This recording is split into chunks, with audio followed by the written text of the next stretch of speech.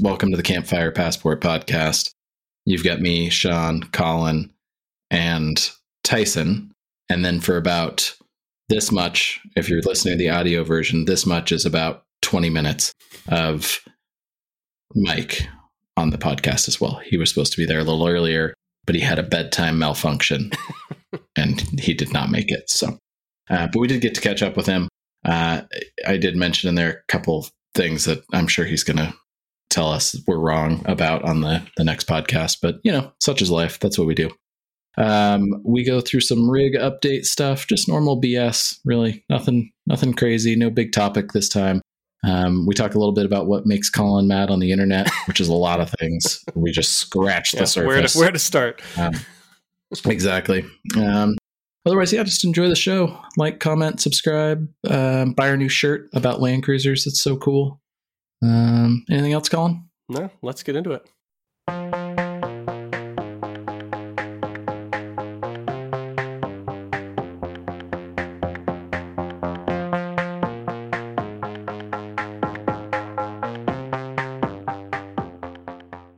I feel like my one topic we need Mike for, though. It's not even a topic. It's just a soundboard clip that we need to go through a little bit. Mike's opinion, always welcome. It is. And it's usually interesting. Yeah, good way to say it, right? That's definitely accurate. Not often unique, but often unique enough. Yeah. Well, Colin said that we would talk about rig updates and that we would try to carry this long enough that Mike could catch us because he's probably 20 minutes out. But Mike is like notoriously on time. His on time is early, which I very much appreciate. Mine isn't really, but I like it to be if it can be. If that makes any sense. I really like being early, but that's not the way my life works a lot of times. So, yeah. To be on time is to be early. To be, otherwise you're late. That's right. I think it's the old saying that I just made up. Okay. Well, Tyson, what happened? What happened to your Jeep? This is a good topic, and it will take some time. So, after an outing where we got to see Raw Dog go raw, dog, I was really determined to get up a specific line. So determined that I went foot to the floor, caught air, did not remove foot from floor, and shocked the drivetrain coming back down. The harmony of everyone watching with the collective as the metallic ping bang breaking sounds occurred. So upon disassembly, found that the front ring and pinion in pieces, numerous teeth left in the oil. The rear Dana 44 that I put in with the lunchbox broke both axle shafts. That was awesome. Were those stock axle shafts, I'm assuming? Yep. Yeah, okay. They were stock out of the 88 Jeep donor vehicle. Because I wanted to keep the lunchbox, and with the splined ends of the axle shaft still in the locker, I ended up having to cut the carrier apart and got the shop press to push out the stubs.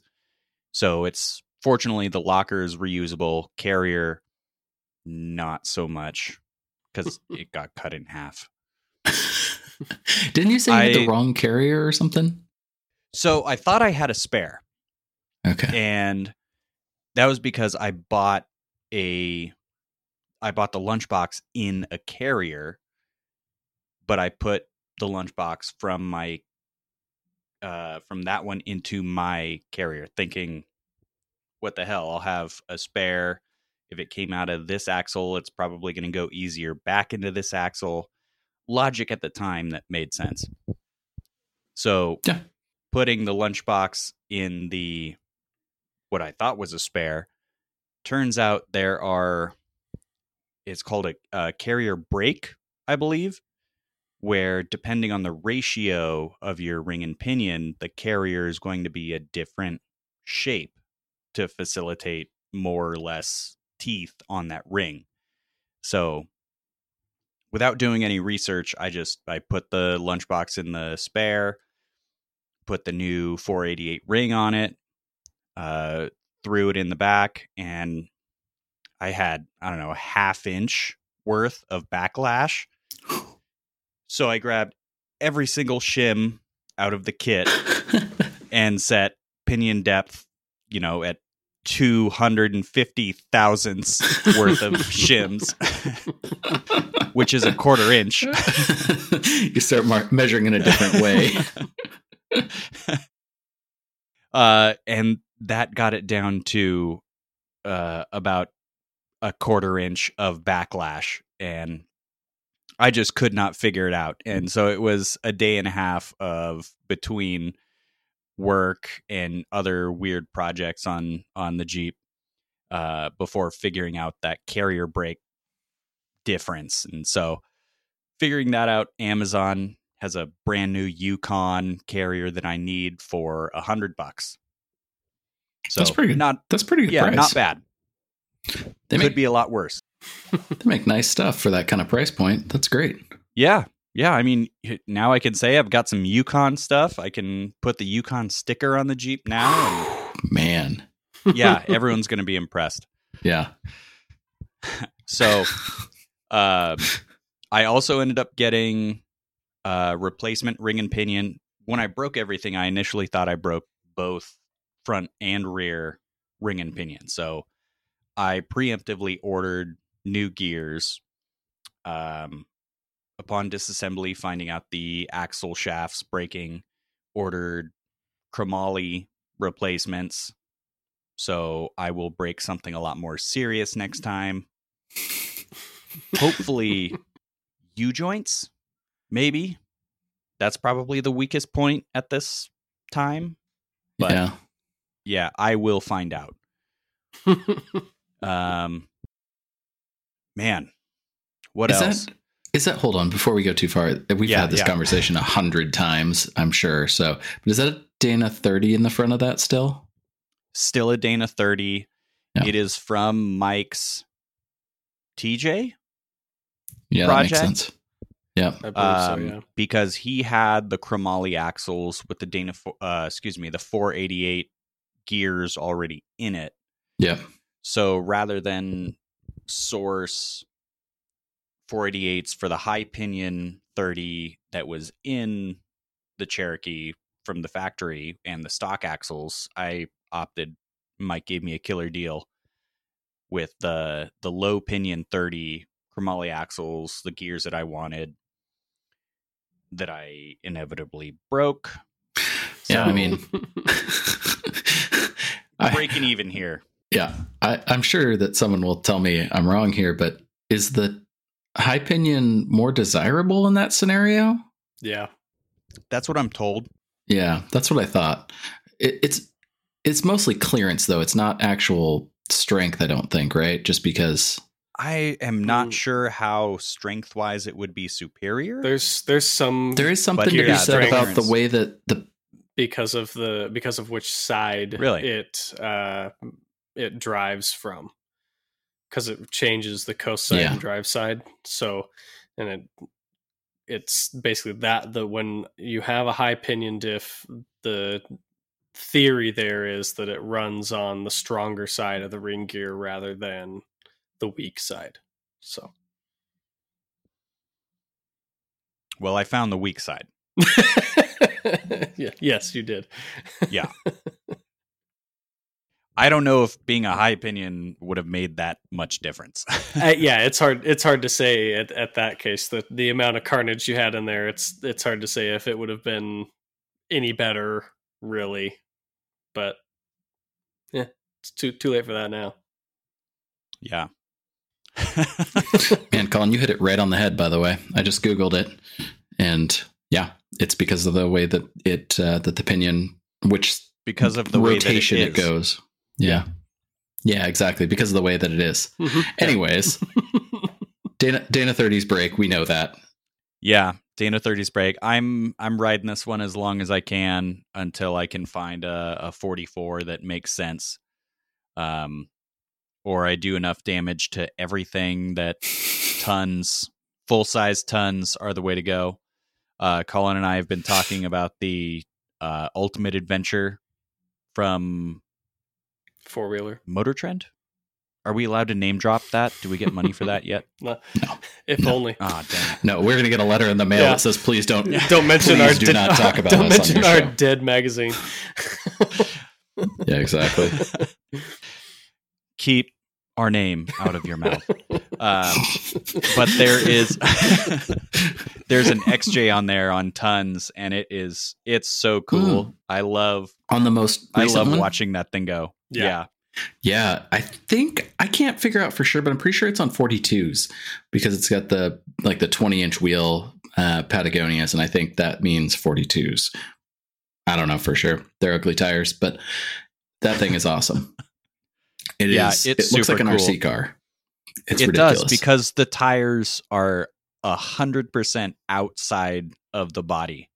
Yeah, it looks just like an RC car. Yeah.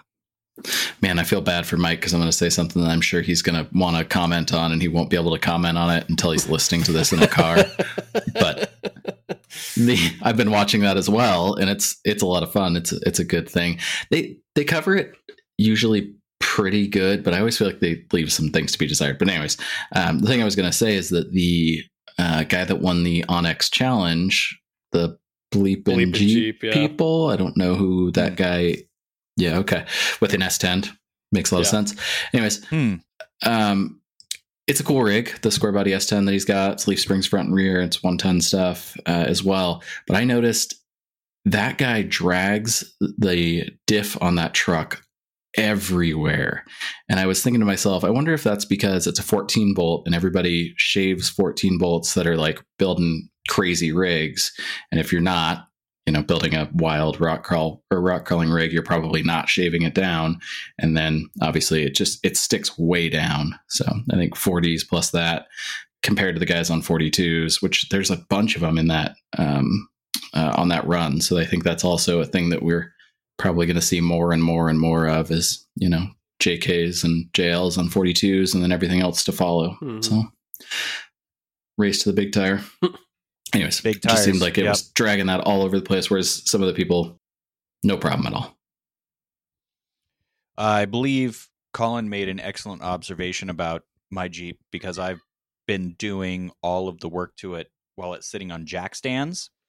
Mm-hmm. And the height that it's sitting, I believe Colin mentioned that it would be at 42s. So a great mock-up of the future. Just how tall it would sit. So something to look forward to. Yeah. How long do you think you can practice keep a Dana 30 jumping alive? up into it? Around the block, maybe. Man, I would love to find out.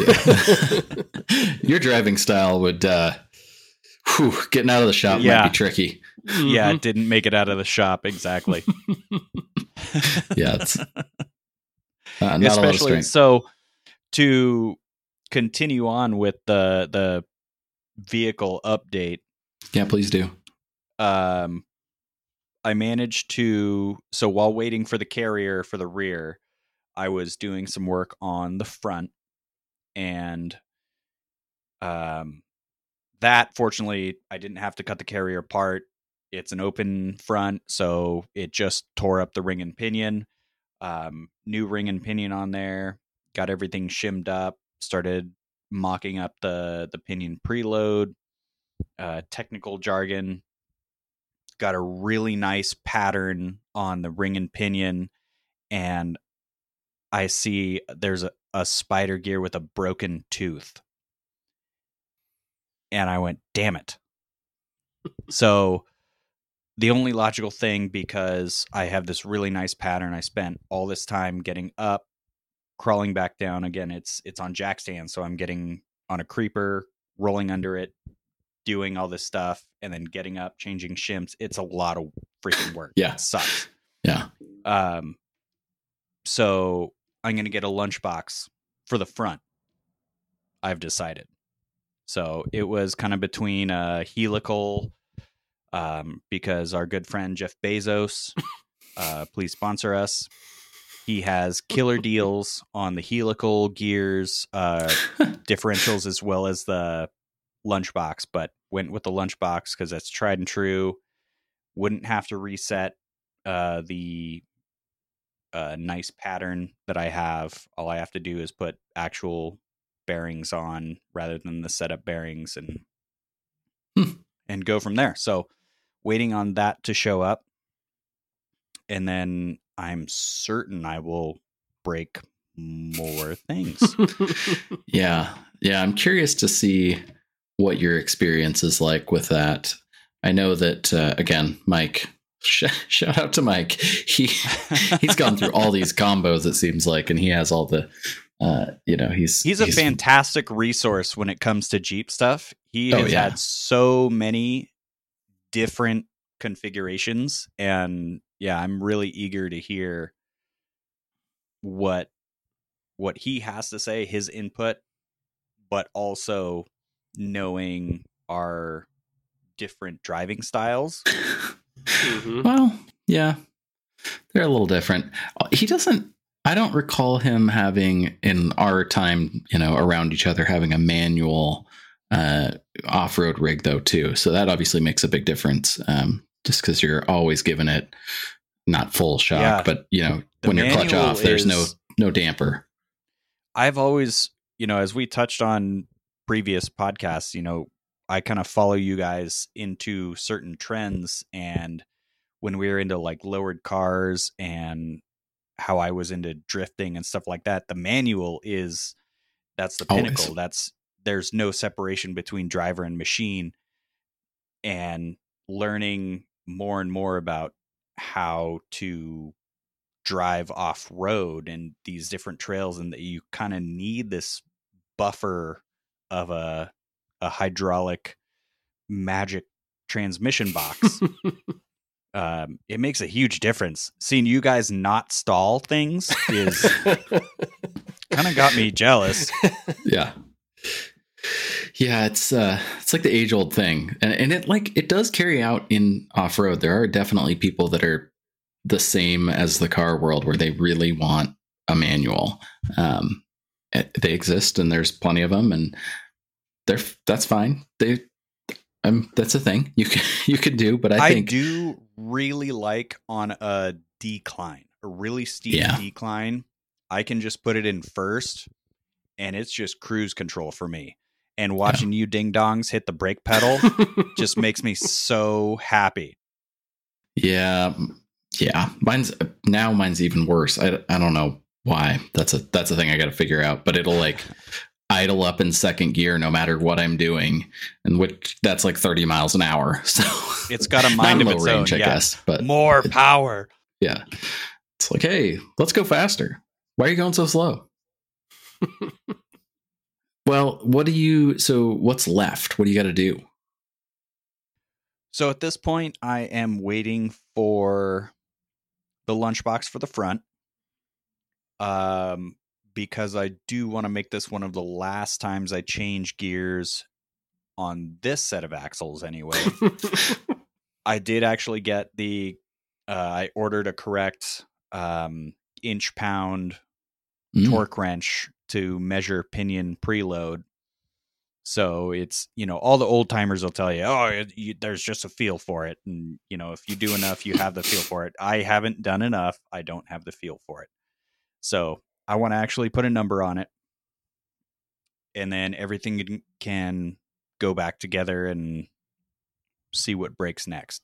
In the interim, there were some other little things I kind of had back burner. I got a reinforced steering box bracket, which anyone who has an XJ off-roading, I'm sure they know what I'm talking about. The little cast aluminum thing is garbage. And then I put a WJ V8 power steering pump on. Supposed to be an easy bolt-on. It was. Did the internet tell you that? Yeah. Internet said so. Yeah. I don't know. Colin was around for a lot of it. How many days have we been working on that? Like probably 3 days. Yeah, maybe an hour or two it's here it's and not there. much time in each day. Yeah. Yeah. Just like finding the next thing. What was wrong? So the power steering pump is bolted to a bracket, which is the tensioning portion of the serpentine belt. The bracket is screwed directly into the pump on the XJ. On the WJ, bolts just pass right through. So I had to make a trip to Ace the Helpful Place and find the correct bolts that were just long enough so they didn't go and hit the intake manifold, but not short enough that you can't get a nut on the other end. So just right. It's got to be Goldilocks zone. Yeah. What else? The fitting that the power steering or the pressure line screws into is different, which I found out after installing the new one, and you can't get a wrench on it with the pulley there, so you have to remove it, remove the pulley, remove the thing, swap the thing, put the pulley back on. Oh my God. There's so many things that do not swap directly over. So who the hell said this was a direct swap? Internet, for once, being wrong?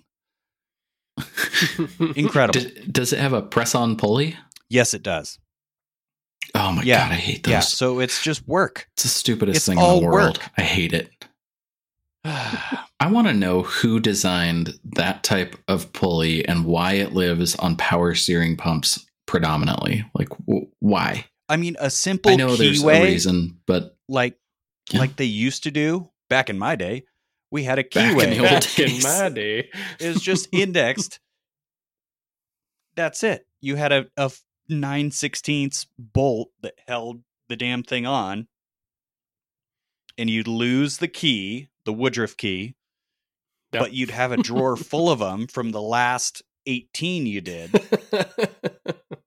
I fought the key for my crank on my engine build for I'm going to say a full day, but it was like 3 evenings, kind of like your power steering debacle. It's just punctuated. And I had to, it ended up being that I had none of them would fit my crank, but they kind of fit, but not enough that it would fall in all the way so I could get the crank pulley on. So I would push the pulley on, pull the pulley off, push the pulley on, pull the pulley off.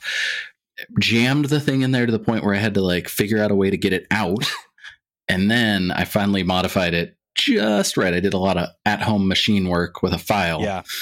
And after a couple of days of trying that, I tapped it in and it stayed there forever. So it seems fine. But yeah, you friction welded I hate it. Yeah, for sure. It's not going anywhere. Oh man. Well, that's good. I mean, I'm excited to see it back on the road, and it really hasn't been that long, so that's good. Yeah. For that much damage. Oh yeah, it was carnage for sure. I am excited. I think hearing you guys talk about snow wheeling, and I definitely want to see, Sean, your truck wheeling in the snow. Colin, this will be your first winter wheeling the Waggy in the snow, right? Correct. Yep. So I think it's going to be, a fun year of firsts for wheeling in the snow. I'm excited for all that and for other Colin's truck because it's cool. Yep. Yeah. Also another first. Big. Yeah. So that'll be good. But that's going to be the recovery vehicle, right? Because he's got winches front and he's rear. heavy. Yeah, dual winches. So he'll be able to pull me out when he's stuck. It'll be perfect. he'll be able to pull a tree down from both sides and just crush it completely. Well, as we found out with Colin's JK recently, the Campfire Passport rental JK, by the way. So if anybody you can email secretrsvp@gmail.com. Anyways, these things never get taken off pavement, of course, because they're in pristine, perfect condition always. But I did drag it down a hill with my winch, which was pretty fun. Yep. Yeah, I heard about that. Turns out there's got to be a physics lesson in there somewhere. Yeah, your winch and your heavy car trying to go uphill. Yeah. I thought the LS was supposed to make things lighter. It is 250 pounds lighter, but that's not a lot when we're talking about 5,800 or whatever. Yeah, I definitely talked about the last time I got stuck in that exact same spot on the podcast. But I guess I wouldn't say exact same, because I'm definitely, this time I made it at least 6 feet further up the hill, and around the rock that I previously got stuck on, and then found a new rock that I couldn't get over, which, I don't know, stupid mistake, just like the last time. It was almost exactly the same scenario. It was afternoon. Hey, this will only take an hour, which is the nail in the coffin for me every single time. I got to stop doing that. Here is it's only going to take X. Yeah. And you had to do it out there too. I tried. We can just do it. We can just do it at your house, Sean. Don't, like, it's not a big deal. No, I can't be at my house. I wanted to get out. I wanted to get out. New puppy. That was like, I was like, if I just could get out of the house for a little bit, it'd be nice. Get out in the world and nice fresh air. And so we went out, and the so much fresh air, I think, went great. Everything was nice. It was a great backdrop. I really liked what we did there. Yep. And Colin got the right audio this time. Everything was good. And then I said, I'm going to try that thing again really quick. And then I said, if things go really sideways, I'll just back down. I won't push it too far this time, because I'm not gravity, not looking to spend all night out here. Gravity's going to help too. Yeah. So what happened? I drove up there. I got stuck. And then I thought, what if I went a little further and got unstuck? And I did until I got stuck again. And then it was very, very, very beached. And it's like the most embarrassing stuck to put out, because it doesn't look like anything. And it really isn't that big of a deal. Like, it's not that bad. But that dirt is like washed out enough, and the rocks are flipped up in a certain way. I don't know, but I just basically planted my axle over a rock. And anybody that's not familiar, 80 series Land Cruisers from the factory, at least, have steering on the back of the axle instead of the front of the axle. So the tie rod is underneath the diff, and it goes across, obviously. Because that's how steering tends to work. Is it turns both. Anyways, in the same direction indicated by the steering wheel, which is a circle, so you can turn it. And back to Tyson for the technical bits. I'm the guy Sean calls. You are. I didn't call you for this one, though, because your Jeep is still lighter, I think, and broken. I would have taken both. Yeah. So, anyways, I packed the axle into the rock, and I didn't really think it was that bad until I couldn't turn anymore, and I was like, man, something's weird. Maybe I popped a power steering line or something. And Colin's like, looks like you bent your tie rod. And I was like, oh, okay. I think you maybe said, it looks like you bent something. And I was like, okay. And I looked under there, and it was like, oh my God, it's got like 6 inches of bend in it. Probably it touched the pinion of the third member, or like the lower, casting part. Which sucks. And it was also bent up about half that distance. So it made a nice little V. And that's 1/4 inch DOM. Like, it's not like a factory tie rod. And I have a fun thing that I don't think I told Colin yet after this, and Mike will appreciate because he saved my ass, or tried to save my ass, like he always does, because he's the best at that, definitely. So Absolutely. not to discredit Colin, who was there and helped too a lot, but I got super stuck. We kept pushing it and pushing it and pushing it, and finally, in the grand scheme of pushing it, I popped my front driveline off somehow too. It's not broken. The bolts hit this boulder that I was planted on, and I think it just kind of spun the bolts and bent them, and they might not have been maybe they weren't perfectly tight when I was out there. I didn't recheck it, and they're brand new, and I should have, but again, I was just gonna do a real quick thing. So anyways, I got pretty stuck. And then last time I got stuck like that, we had the Wagoneer, and Colin drove behind me, hooked his winch up, and just pulled me backwards. And it was great. Worked out perfect. This time he had the JK, and so he went behind me, and we grabbed a snatch strap, and I thought, well, he'll just pull me back. Not even close. Didn't budge. That's when Colin realized, I think, maybe he'd mentioned it before, but like he really saw that the rock that was holding my tie rod was like taller than my axle, and I had just gone over it completely. So, and there was like a cup almost that it was falling into, and it would just hook the truck. So it wasn't going anywhere. So then we had him go to the top, and I pulled my winch out, and luckily there was enough cable to get us there. We used the snatch strap as like a girdle kind of thing, and tried, and it was not happening. It kept pushing, like, because of the angle, it was pushing the truck down and onto the rock a little bit more. So I don't know where I saw this, but I decided that we could use the snatch strap around a rock, a really big rock that was way higher than the truck. And so we tried that. I think that was I'm pretty sure I saw that on Matt's Off-Road Recovery, which is, of course, my favorite YouTube show. Please sponsor us. 4-wheel drive 24/7, of course. Yeah. Yeah. Let's see if we can get a YouTube channel to sponsor our YouTube channel. I like this. secretrsvp@gmail.com. Email Matt, if you want to get a hold of us. Or 4-wheel drive 24/7. Either one. Yeah. Yeah, I mean, either one. I'm not particular. I'll take pretty much anything. Your American brothers. Yeah, exactly. Yeah, we're sketchy as fuck too. Pear-shaped. Yeah. Anyways, luckily enough, that trick worked. It worked a treat, as Shawno might say, and got it pulled up there, reset a couple times, got it out. Everything was great. In the meantime, I had called Mike because I was pretty sure there was no way I was going to get it home without different parts. So I had him come to my house, get the other tie rod that I have here, which turns out is my second spare. My first spare, I think I threw away. So that's my fault.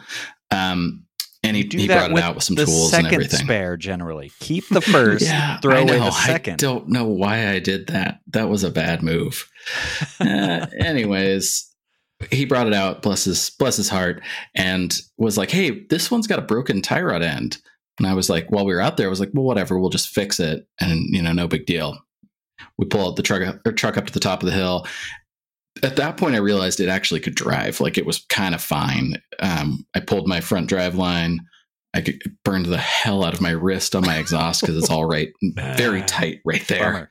And I drove it up like to the top the rest of the way myself. And I thought, okay, maybe it's fine. What I didn't tell the guys is that part of the reason that I pushed that is because I have different tie rod ends on that DOM tie rod, like the big thick one. The factory ones are smaller diameter. So even if we would have taken it apart and I would have been able to try to fix the spare, I didn't have the right end for it anyways. So whatever, it was fine. In hindsight, maybe we should have tried to pull it straight from the back to see if it would, be a little bit easier on the drive home, but it's like 5 miles at most away from my house. So it wasn't a big deal. So you got AAA? I have roadside assistance, and I thought about using it. It's, but I didn't. I love it was AAA, fine. I was man. so ready to get home. AAA is so good. I mean, there was the time I've used Mike's before. I think it was an Edison run, and I broke the Cherokee, and you hung out with me while we waited for the tow truck, which was like an hour and a half away. So It thanks took a for while. that. Yeah. AAA, man. It's the best. So I blew a tire out at Klein Butte years ago, and Mike and I drove allegedly we drove the rig to the road, and he called, and they were like, "Did this happen off road?" No, definitely not. No, the tire was destroyed too. But that was so. In order to get the Jeep from, because after I blew up the axles, the ring gear, out at Klein Buttes, I enlisted Jesse's trailer because he brought Raw Dog on the trailer. And I mean, I saw the trailer and I went, I'm using that. Definitely using that. So I ended up using it. We got it to my house. And then while I lined up parts and figured out space where I could work on it, I called AAA when the time came and say, yeah, I need a tow. And they go, oh my God, are you in a safe space? Yeah, I'm safe. I'm at home. It's at home. Okay. Well, is the vehicle drivable? Definitely not. Oh, do you have any idea what's wrong with it? I think it's got the axle.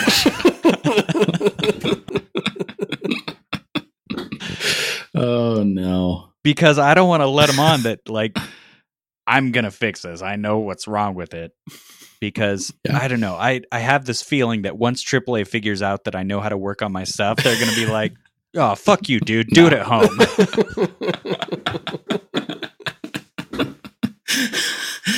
You got into this. You can get out of it. Oh, AAA is my dad.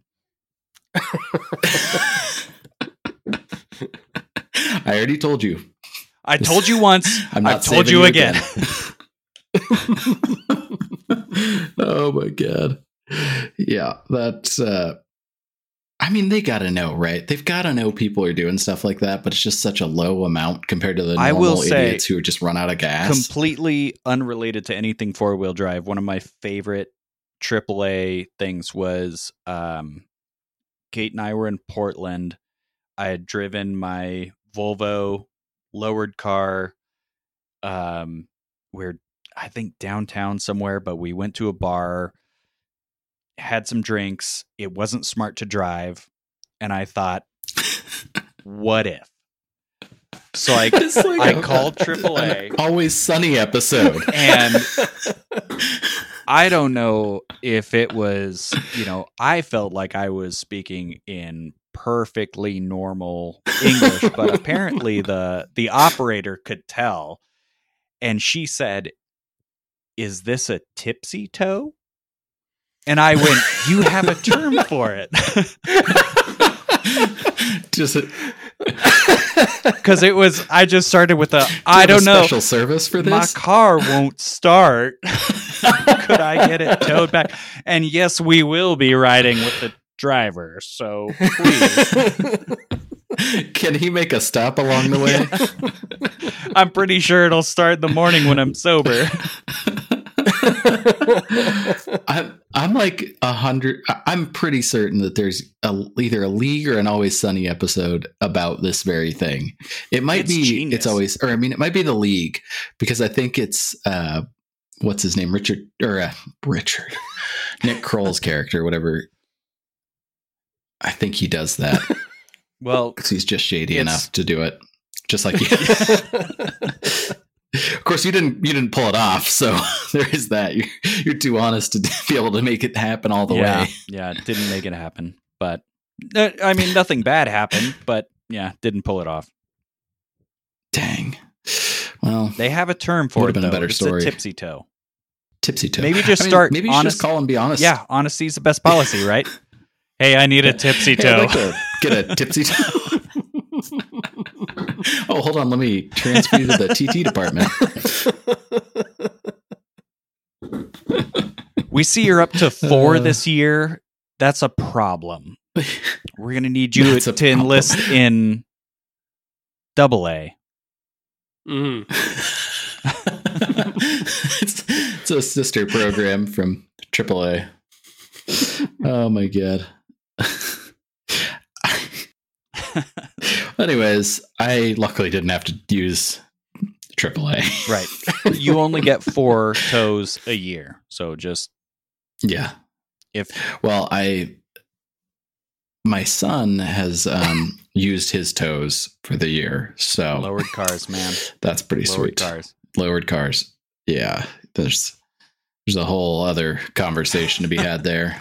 But that's a different podcast. Not different podcast, not for today. I did fix my tie rod. I got a new one. Marlin Crawler wouldn't sell me just the rod. Also, they were out of the entire kit, and I didn't want the entire kit. So I went to Trail Gear, your local friendly source for cheap Chinese stuff that works pretty well. So we'll see. I lined it with Mike's. What brand are they? Not Barnes, I don't think. I don't know. He's got the plates. Toe plates. Yeah. That's what I'm looking for. Toe plates. Yeah. Oh man, those things are a game changer. I have done many a tape measure alignment, and I hate it every single time. Now, most of the time it's lowered cars, and that is much more of a pain in the ass than big trucks. Yeah. But holy shit, being able to just climb under the truck to do something. What a godsend. Mm-hmm. I can reach out. There was a time where I high centered so many things and bent the transmission cross member up that my 4-wheel drive linkage wouldn't work. I just popped the linkage off, just get under there, move it with my hand. No worries. If it were a lowered car, we got to bust out how many blocks of 2x4s, 2x6, and then get the low profile jack out. So dumb. Yeah. So dumb. So dumb. I love them. I still love them. I can't help myself. Trucks are a lot easier. Yeah. But that's why I'm breaking the truck and not the lowered car. That's right. Because you got it's easier to break. So easy. Easier to fix. Guys, watch. Yeah. I still don't have 4-wheel drive though. I haven't put my front drive line back on. So I put out into the world, hey, let's try to go snow wheeling this week before it's the week of Thanksgiving. So before everybody's doing family stuff. And as I said that, I was like, it's going to be a little stretch because I'm going to have to put this back together, but we'll see what happens. And here we are. I don't think we're going, so it's fine. Actually, maybe on Sunday, but okay. Anyways, different thing. Yeah, that's all I got. Colin, you said you had a thing. What's your thing? I did have a thing. It was something kind of stupid because it was one of those, laying in bed scrolling things. And, every once in a while, kind of like how we do, I'll toss a clip from the podcast in, and it was like one of those clips, and it was some car podcast. And it frustrated me to the point where I scrolled past it because it was one of the stupidest things I've ever heard someone say. And it just made me think, so we're just saying stuff now. Wow. There's literally no, we're just saying it to say it because we want to get people to argue on the internet about it or something like that. Yeah. The reaction is what it's worth. So the question was, which even the question is totally stupid because there's no comparison between these two things. But this is the question: was K-swap or LS swap? Mm-hmm. Okay, these are not comparable things. For one, we'll just say that. Sure. And then the guy goes neither. 350, as in a carbed 350. That's he the would worst rather answer. swap that. And he goes, it's going to cost you $50,000 to get any power out of an LS. What? I'm sorry. No. When was that the case? Sure doesn't. If he's talking 50,000 horsepower, sure. Sure, yeah. I'm gonna say. Yeah, so I think know Sean is gonna back me up on this. That a K series is better than a small block Chevy. Oh, yeah. Well, yeah. Turbo K24. That too.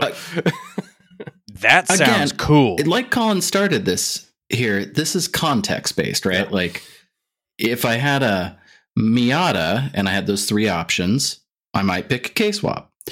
If I had a 64 C10, definitely going to do an LS.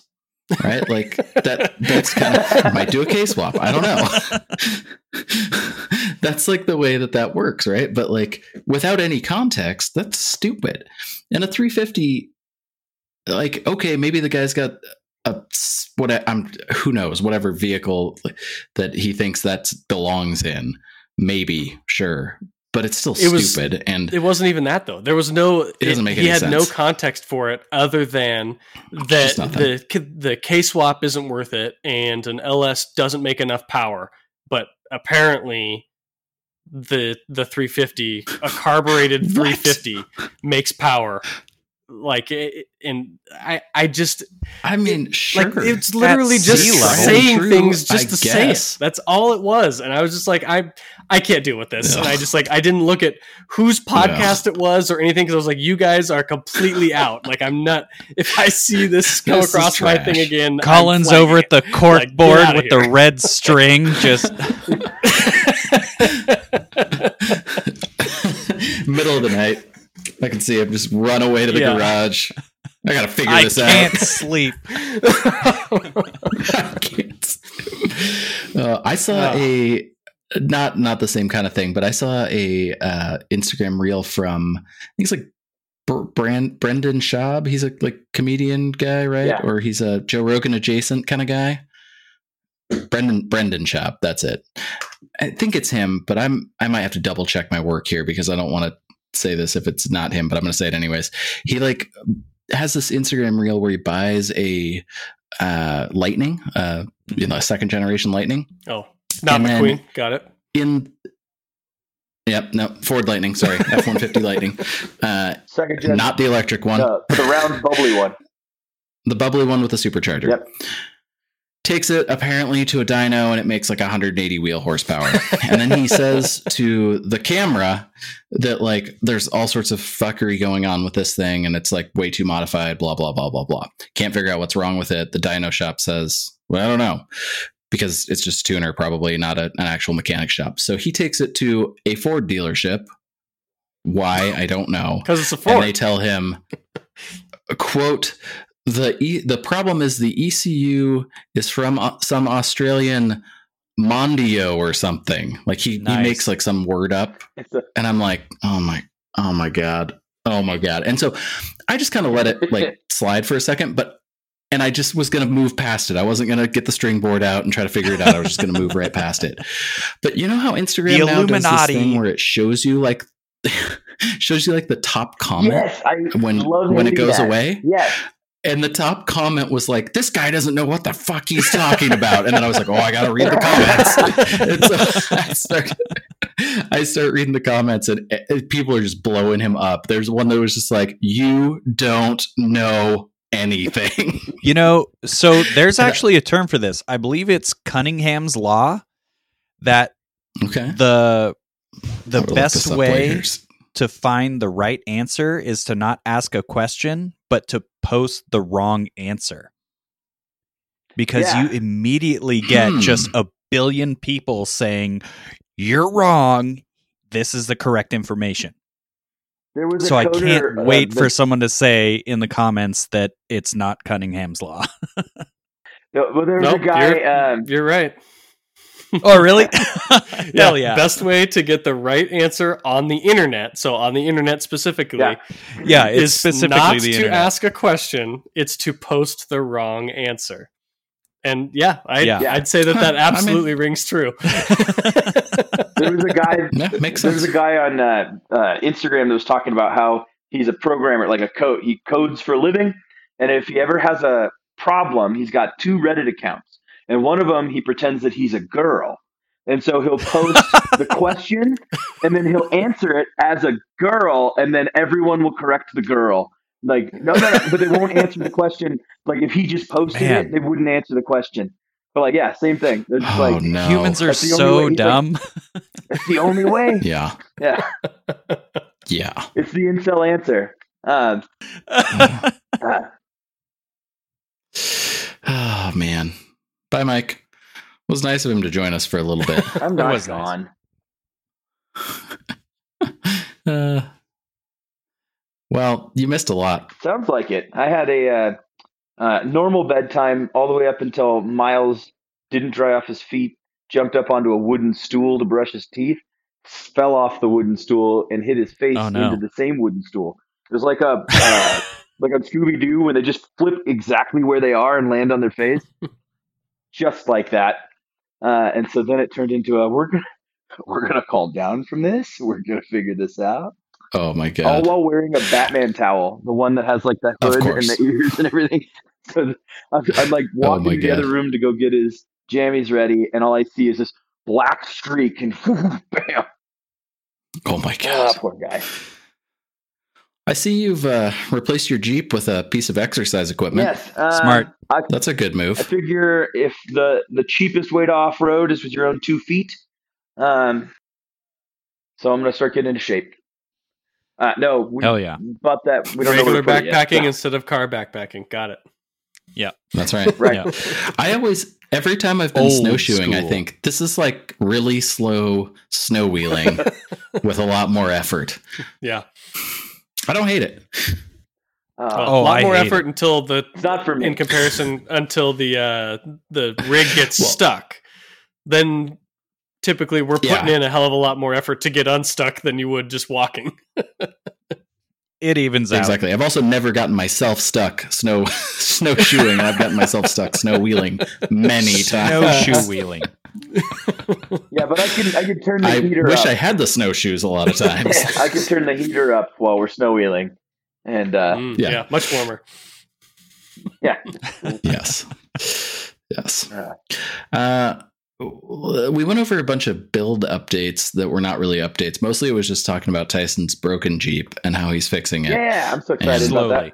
Slowly. Yep. And we made a bunch of bold claims about Dana 30s that you're going to yell at when you hear this in the car in a week or whatever. So that's fine. I did Google it, by the way.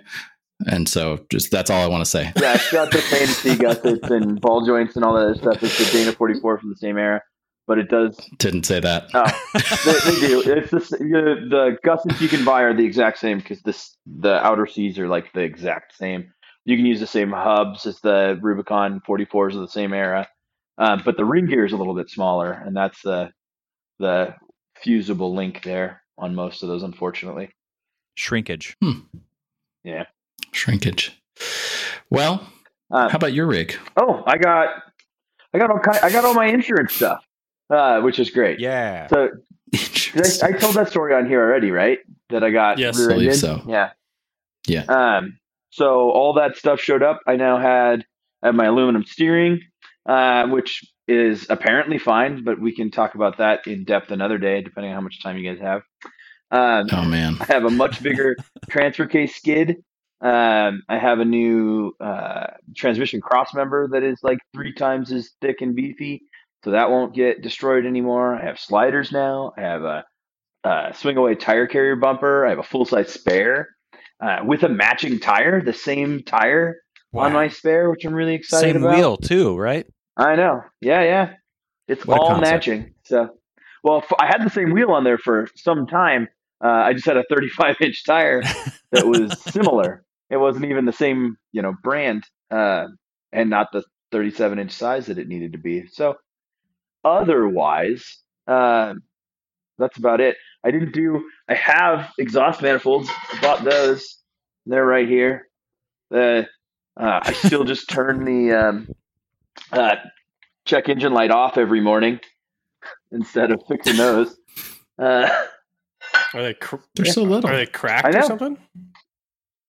Yeah, exhaust manifolds are cracked, and then I have some sort of like gas vapor system leak that apparently is from when it fell on its side. Either there's like a ball valve somewhere that either like gets flipped and you have to replace some sort of the emissions vapor system, etc., that shows up as the gas cap being loose constantly. So I have both of those. Some sort of fancy cars. Some sort of evap thing. Yeah, and it sucks. And it's just as likely that I have a problem with the evap at 160,000 miles as it's this like you rollover sensor that goes mad if you do that so that it doesn't leak gasoline out of the evap system. But I've replaced that part once already and it didn't go away. So I don't know. So it's just a gas cap. I might never do anything about it. Yeah, I've had 3 gas caps on it. I even went so far as to go get a Mopar one. It's not the gas cap. I know, it's so mad. Every time, too, I'll see a gas cap for sale. It's like, it's like $14. I might as well try again. And I'm like, nope, still the same, huh? Shoot. It did go away for like, I don't know, 3 weeks at one point. And then it just started. Is there like a weather difference? No. Barometric pressure was unusually low. Yeah.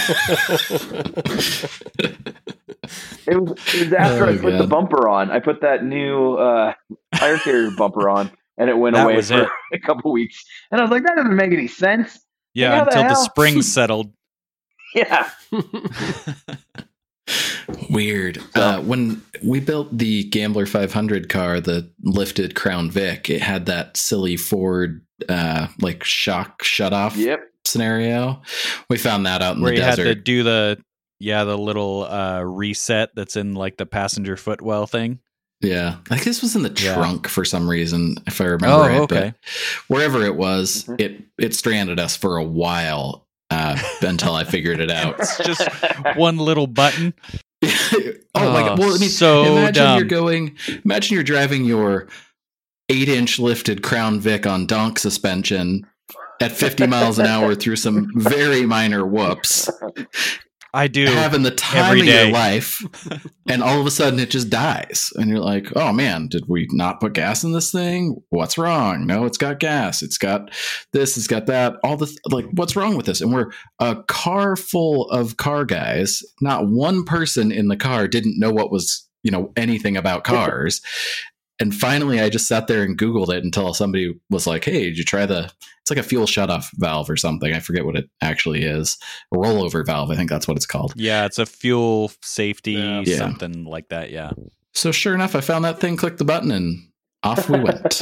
And the crazy thing, I think we bypassed it after that because there's like a way to bypass it so you don't have that problem. Yeah, smart. Because I jumped it 2 weeks later and broke both front shocks before the race. The rally, I guess we'll call it.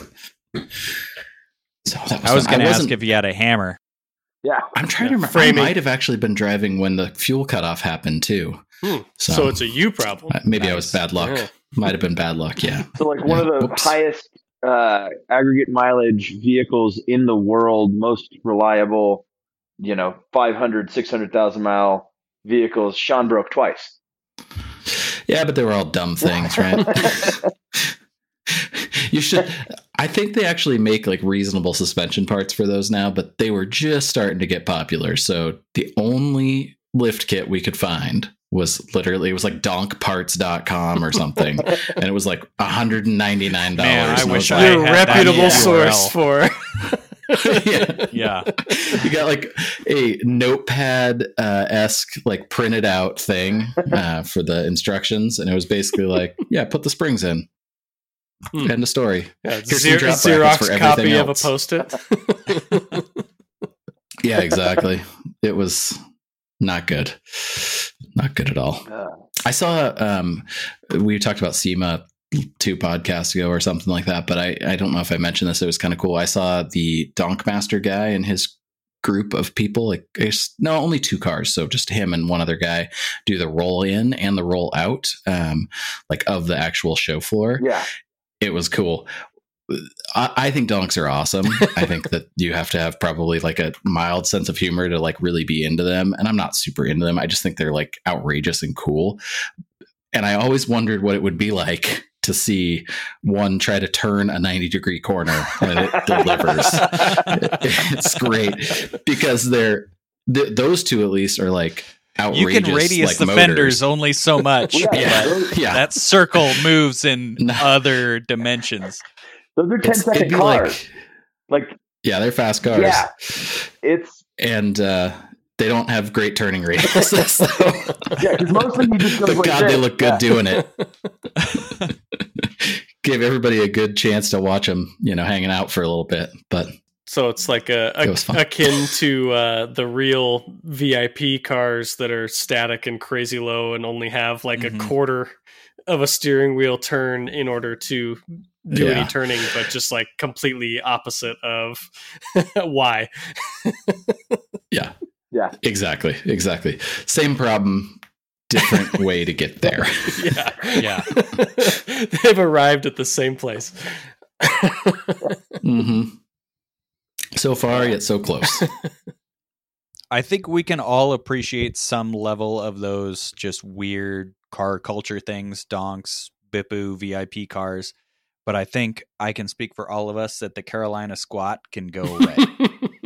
Yeah. I'm not a big fan. I will. So that's an interesting thing. I think a well done bro-dozer is in that realm for me of like, I can appreciate that it's like this one's done well. The other ones are garbage or whatever. But the squat thing is too much. I would rather see like put a bro-dozer into like a CTSV because they're definitely not going to be into a Lexus.